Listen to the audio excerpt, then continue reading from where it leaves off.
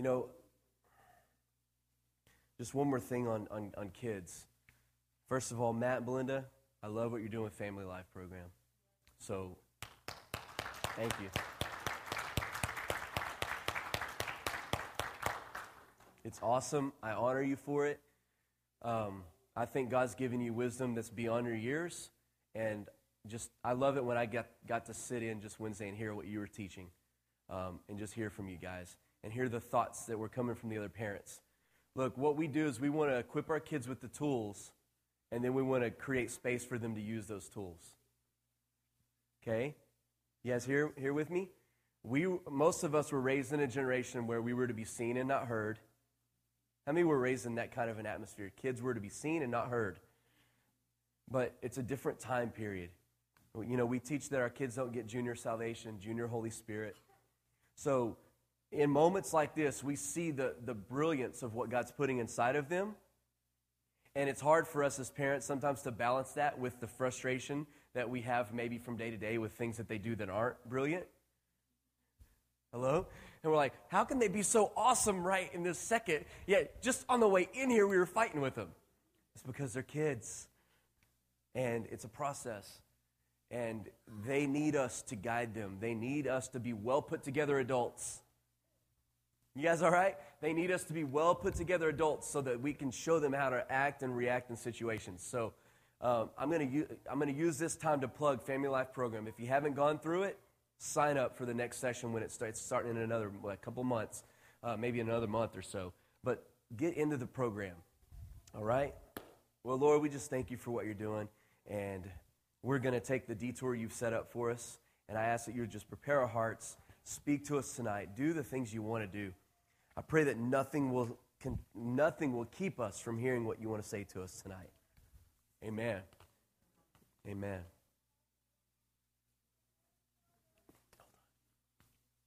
Yeah, she already took them. I'm going to read 4 different scripture references. I'm going to talk about them for a second, and then we're going to unleash the topic, the thought of it, okay? I want to talk about peace and goodwill toward men, and I tried really hard to have a Christmas-themed message. So this is as good as I can get to Christmas theme. I'm not going to read the Christmas story to you, even though that would be great and that would be awesome. But in Matthew chapter 1, verse 23, I do want to read this verse. Matthew chapter 1, verse 23. It says, "Behold, the virgin will be with child, and she will give birth to a son, and you will call his name Emmanuel." Jesus is good too, and then both of them are his names. We will call his name Emmanuel, which means God with us. Why don't you say that again? God with us.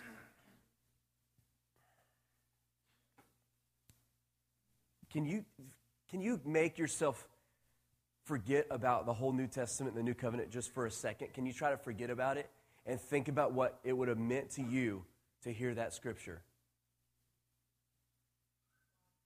You can't get close to God. You can't be good enough. You can't have a relationship with him. It's only for an elite group of people. You're always going to have sin. If you have even a pimple on your face, you could die because he's so holy and in his presence. And the hills melt like wax, and fire goes before him, and the mountains tremble, and the earth shakes when he speaks and when he walks. That's what they knew of God. And all of a sudden, Jesus appears on the scene, and the whole thing is flipped on its head. And God says, "You've always known me as this, but I'm about to show you that I'm going to send my son, Jesus, to be Emmanuel. And he's not just going to come to earth. He's going to live among us. He's going to dwell among you. He's going to cohabit with you." You guys hear me? He's going to abide with you. He's going to live inside of you. Once he lived inside of a building, inside of a tabernacle, inside of a temple that had all these restrictions and regulations that had to be just perfect for him to live there. Now all of a sudden he says, "You know what? I'm going to live inside of you." It shifted. It changed. In Luke chapter 2, verse 14, this is what the angels said when they came. They said, "Glory to God in the highest heavens, and on earth, peace and goodwill toward men." Again, think of the old mindset. And to think of them hearing this. The angels now are proclaiming on the earth what they heard said in heaven. Glory to God in the heavens, And now on earth, we're declaring peace and goodwill toward men. You guys all right? Peace and goodwill toward men. And what they did was they heard something mentioned in the throne room of heaven, and they came onto the earth to declare the new season that God was about to pour out on mankind. And it was called peace and goodwill toward men. Romans 8, verse 31. Romans 8, verse 31. It says, what should we say to these things? If God is for us, I love it. If God is for us, who can be against us? And he who did not spare his own son, but delivered him up for us all, how will he not also give us all things freely? Who shall bring a charge against God's elect? It is God who justifies. Who is he who condemns? But it is Christ who died, and furthermore is now risen, who is even at the right hand of God, and he prays for us and makes intercession for us. So who shall separate us from the love of God? Say that with me. Who shall separate us from the love of God? And then it lists a bunch of things. Shall tribulation, shall distress, persecution, famine, peril, sword, nakedness. He says, as it is written, for your sake we are facing death all day long. We are accounted as sheep for the slaughter. Yet in all things we are more than conquerors. We are more than conquerors through him who loved us. And then he gives this declaration. For I am persuaded that neither death, nor life, nor angels, nor principalities, nor powers, nor rulers, nor things present, nor things to come, nor height, nor depth, nor anything created shall be able to separate us from the love of God. And where is that love found? In Christ Jesus. The first scripture, he will be Emmanuel, God with us. The second scripture, glory to God in the highest and on earth, peace, goodwill toward men. The third scripture, God is for us. His love is found in his Son. It was his gift to us. And I want to read one more scripture. It's in Isaiah chapter 35. Isaiah chapter 35, and then I'm going to talk just for a minute on this thought that's really boiling in my heart. I'm probably going to preach a little bit, which I don't do very often. I might get excited and take my coat over there and swing it. I don't know. This is unfamiliar territory for me. No. The wilderness, Isaiah 35, verse 1. The wilderness and the wasteland will be glad for them. The wilderness and the wasteland shall be glad for them.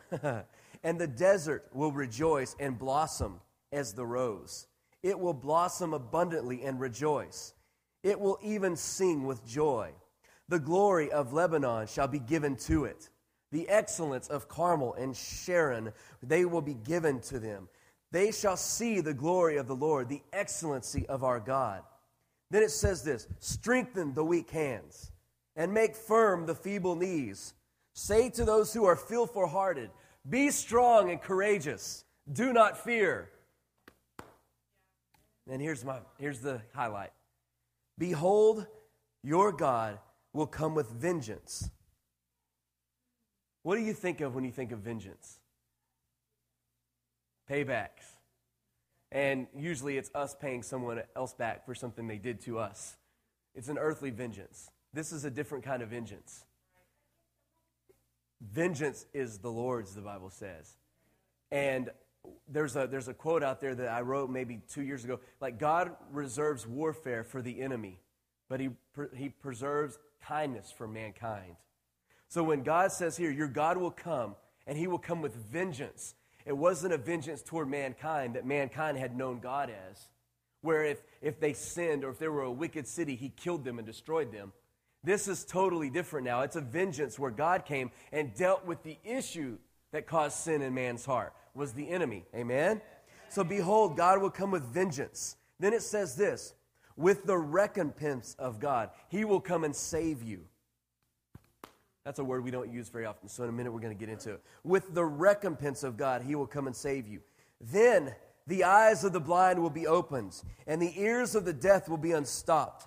Then the lame shall leap like deer, and the tongue of those who are dumb will sing. For waters shall burst forth in the wilderness, and streams in the desert. The parched ground will become pools, and the thirsty land will become springs and an oasis. Then it goes on and says, and there will be a highway there called the highway of holiness.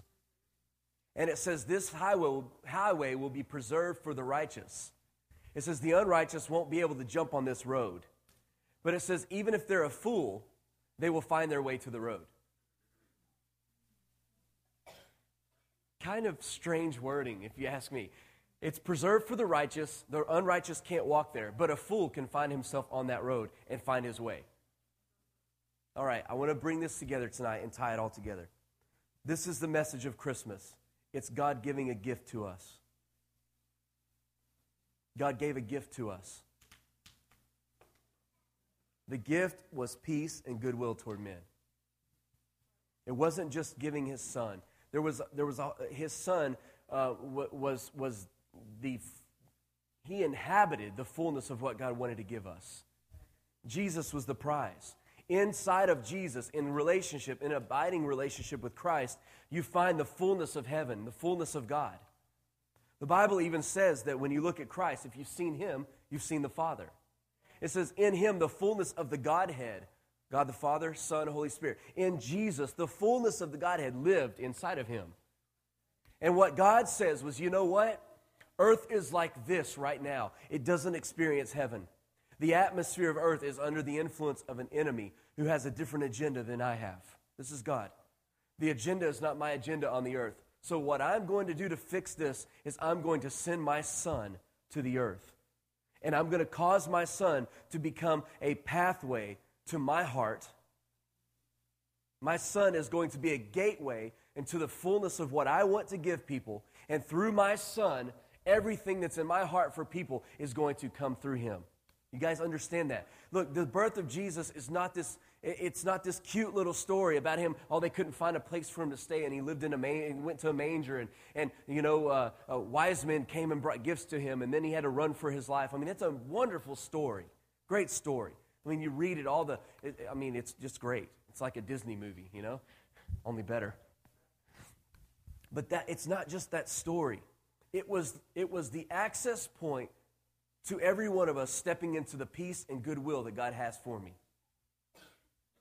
Jesus called himself in John, he says, I am the gate. I am the door. If you try to go to the Father through any other access point, then you're a thief and you're a robber. But if you come through me, the good shepherd, the good door, the gate, then you can have the fullness of what's on the other side. See, I see it like this. The Bible says that broad is the way, and broad is the way that leads to destruction, and many will find it. And then it says narrow is the way, and straight is the path that leads to eternal life. I believe with all my heart that whenever we make this decision that we are going to get right with the Father and connect to the Father, we come through the gate of Jesus himself, the door of Jesus. We enter into covenant with him, into a brotherhood with him, into a partnership with him, where as we access through him, then it narrows. We're squeezed. We're pressed. We're shaped. Things that aren't supposed to be there are drilled out of us and chiseled. But in that painful process, it seems like things just get narrow. And this is where the church is messed up. We've talked about the narrowing of the way to get on the right path. And we've stopped there. And we've stopped at that cross, and we've stopped at Jesus and coming into Jesus, and we talked about pick up your cross and follow me, and we've really hit this, you can't serve two masters, and we've hit all of these things about how difficult it is to be a Christian. And why have we done that? Because we just stepped into the gate, and we're like, oh, thank God, we're okay now. And we're standing in the gate, and we just stopped there. We didn't keep walking through the gate. Because as the road gets narrow and squeezes to this really tough point where it feels like we're going to just burst and like it's killing us, it's good for us. But as the road squeezes to this point, it also, on the opposite side, goes like this. And it becomes limitless possibilities. It's called the fullness of the kingdom. We can't stop at this narrow way and just stop there. And that's why so many people don't want in the kingdom, because we talk about how hard it is, and we don't talk about, no, there's something that happens once we come through Jesus. There's something happens that once we come in a covenant with Him and we keep walking with Him. If you walk after the flesh, but if you walk after the Spirit, you keep walking somewhere. You keep going through this process. You don't just bottleneck. You go through this, and then all of a sudden things open up. And now it's limitless possibilities. And now there are no boundaries to what's possible with God. Amen? So this is the message of Christmas. There's a way into the heart of God. There is a highway that's been created for us. Jesus Himself is the way. He is the truth. He is the life. Yeah, that little baby that was born in a manger was the hope of generations. Was the hope of nations. And the Lord is saying to us in this season, remember Jesus. Come through the gate, but don't stop there. Go through the limitless possibilities. Explore the other side. Oh, man. It's time. It's time for us to become a little more experimental in Christianity. When we were sinners and in the world, we were experimental. I've never done that before. Why not? I'll try it. I'll try everything once. You're laughing because it's true, right? Where does that experimental and adventurous side go when we get saved? We got stuck in the bottleneck, and it restricted our adventure. And it made us dull, boring people that no one wanted to be around. Am I telling the truth? All of a sudden, we lost ourselves. We got bottled up into this bottleneck, and it was never meant to happen. The gate, the bottleneck of our life was not the destination. It was the launching point. And so we got caught up in this little space, and we forgot, wait a second, I'm adventurous. I'm a free person. I can experiment. Let's find out what God can do. I'll prophesy. I've never prophesied before. I'll prophesy. I've never prayed for someone in a wheelchair before. Why don't I just try it? You never know. I've never given my testimony to a random person in Walmart. Why not do it? I'll try everything once. There's so much more to Christianity than the bottleneck that we present to the whole world. Oh, this is Christianity. Doesn't it sound like fun? It's just not what He had in mind for us. I saw this YouTube video today, and at the same, part of it was true to me, and I understood what they were saying, but it was basically apologizing for being a Christian and how we're not what we say we are. And I was brought to, God, I don't want to be that. I want people to see You when they see me. And then this message was, I'd already prepared this. And so I'm balancing these two things in my head. This guy is apologizing to the world for how ignorant Christians are. And then here I am going, wait a second. Christianity is supposed to be the great adventure. It's supposed to be the opportunity for the kingdom to come to earth, for peace and goodwill to be manifested on earth as it is in heaven. And I'm going, those things don't balance out in my head anymore. Hypocrisy in Christianity doesn't match. It doesn't even equate. There's no room for it anymore. Why? Because the whole world needs to see peace and goodwill. The whole world needs to know God is with us. His name is not the judge. His name is not the unmerciful master. His name is Emmanuel. He's with us, people. He's not far away. He's not hidden somewhere. He's not in a secret tomb. He's with us. And then not only is He with us, but He's for us. Oh, that's even better. So, okay, some of us can justify, okay, God's with us, but He's still mad at us. He's still not on my team because I'm not on His team to be on. I mean, let's face it. If God came in the room, I would be dead. I mean, ever think stuff like that? No, we need to know God's with us, and He's on our team. He's for us. Did you know you can get in arguments when you're on the same team? How many people are married and you've had arguments and you're on the same team? It's possible. It's actually healthy. Did you know if you're not arguing, I'm not saying like go home and get a dose of argument medicine and take it, because that's not wise to just argue for argument's sake. But if there aren't ever arguments that arise, that means neither one of you are telling what you really think. It means one of you is just saying, okay, whatever, I'll make peace. So arguments are good. So you can be on the same team and still have disagreements and upset things, but you're still on the same team. How many of you have ever seen football teams and they've gotten mad at each other and they're on the same team, they're like hit each other in the face mask or whatever's going on, and then they go out and they play together and I would fight off somebody for them, but don't you talk about them, but I can talk bad about them. I can be frustrated with them. They're still on the same team. Look, we make mistakes and God's like, hey, that's not okay. And we're like, okay, yes, sir. Right? We can get it, but that doesn't mean he broke covenant with us. You guys with me? So peace and goodwill means he's with us. He's for us. Nothing can divide he and us again. Nothing can cause him to be in conflict with us again to where he separates from us. You guys okay? Then, in Isaiah 35:4, it says that he would bring vengeance and he would bring the recompense of his reward. That word recompense means to compensate, to bring back to balance for someone else. To bring back to balance for somebody. Then there's an interesting word that comes up there. It says to bring atonement. Have you ever written the word and looked at the word atonement?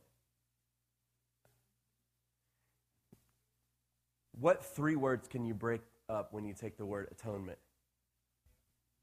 Yeah, you can make up a lot of words. Let's do it. Let's just skip ahead to the answer.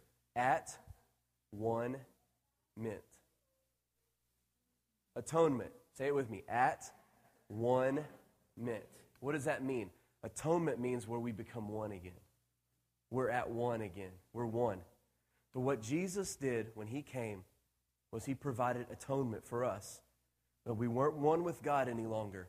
He created atonement, and he brought the recompense of God's reward, which was the fullness of the cross, the fullness of the kingdom, the fullness of the atonement, which meant we can be right with God again.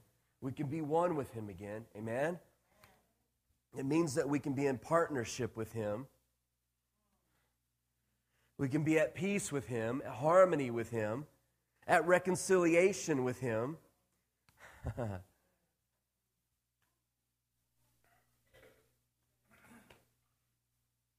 I'm going to close. So he's with us, he's for us. Nothing can divide us, nothing can separate us, nothing can put us in conflict with him. He's brought his reward with us, which brings us to at one with him. And then he's protecting his investment in us.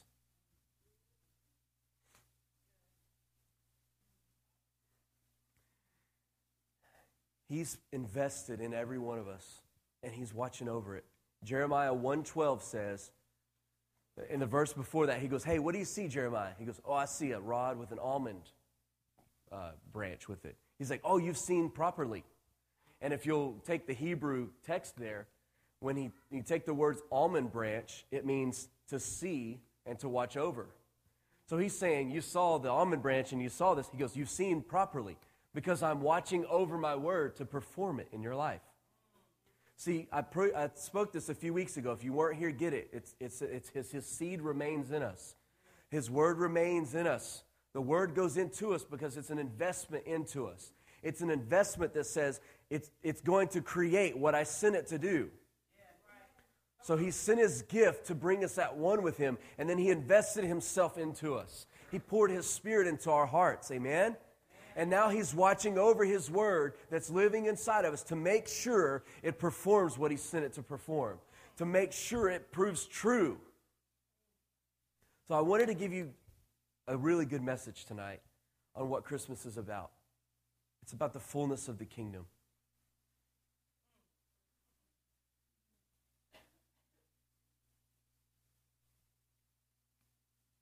You can have however much you want. I'm going to say it again. You can have however much you want.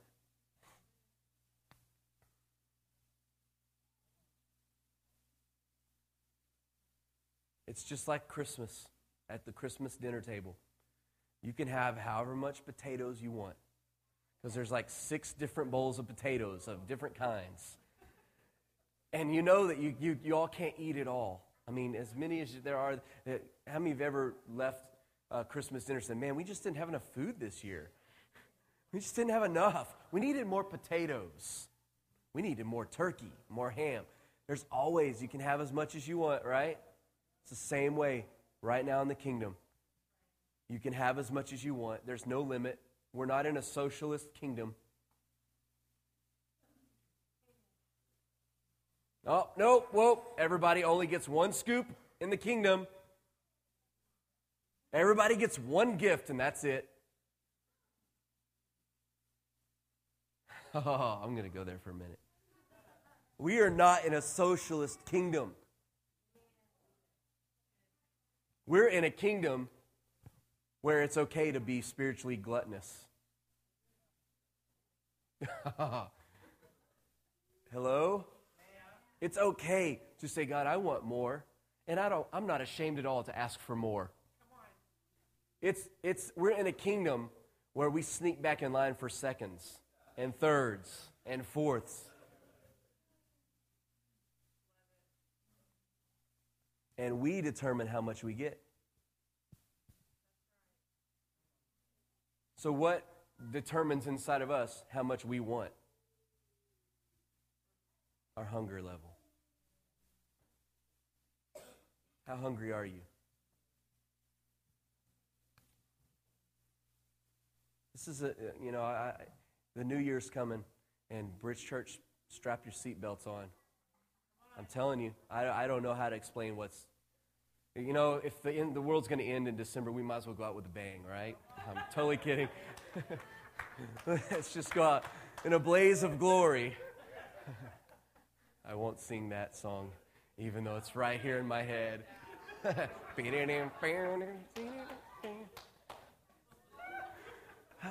Makes me want to put my cowboy boots on and my big duster. Yeah, man, I'm going, yeah. We're going for it. We're going for it. So how do you get hungrier in the kingdom? You eat more. Like in real life, you don't get hungry by eating more food. You get sick by eating more food. But in the kingdom, the way you get hungry is you eat more. You eat more of God's word. You partake of his presence more. Right. I don't understand it. It doesn't make sense, but it's true.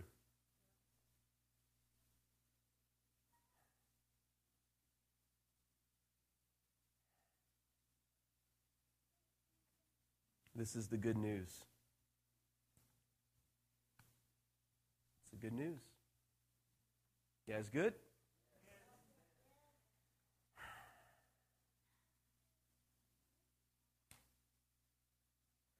Well, Lord, we ask you to make us hungrier.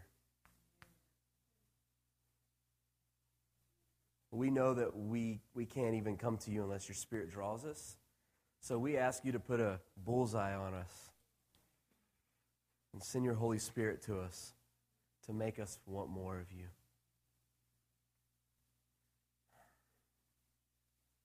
Father, I ask that everyone here would begin to understand what Jesus means.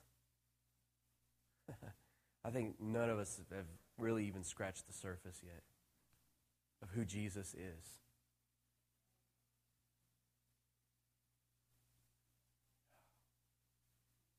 Father, I ask that we would go through the gate and not stop there, but that we'll go into the fullness of the kingdom. That we won't get stuck between the kingdom of darkness and the kingdom of light, but that we'll go into the kingdom of light. Father, I ask that as we go through this season and as we go into the new year, that we'll become a holy people, that we'll become a righteous people, and that we'll experiment in the kingdom.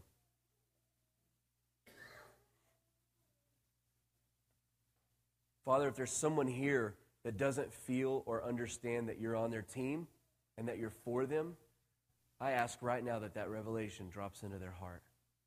You're for them. You're not against them.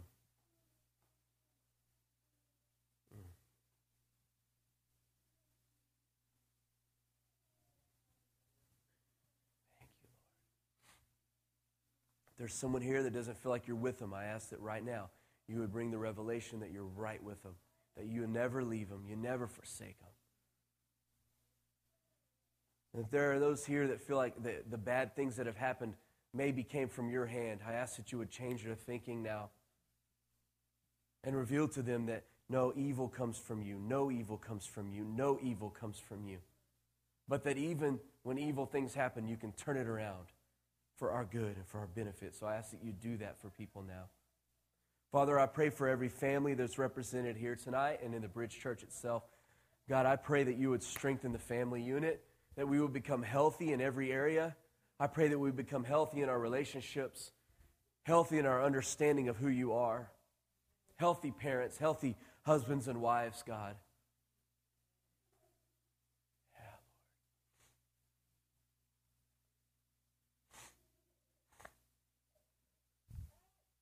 Jesus. Jesus, Jesus.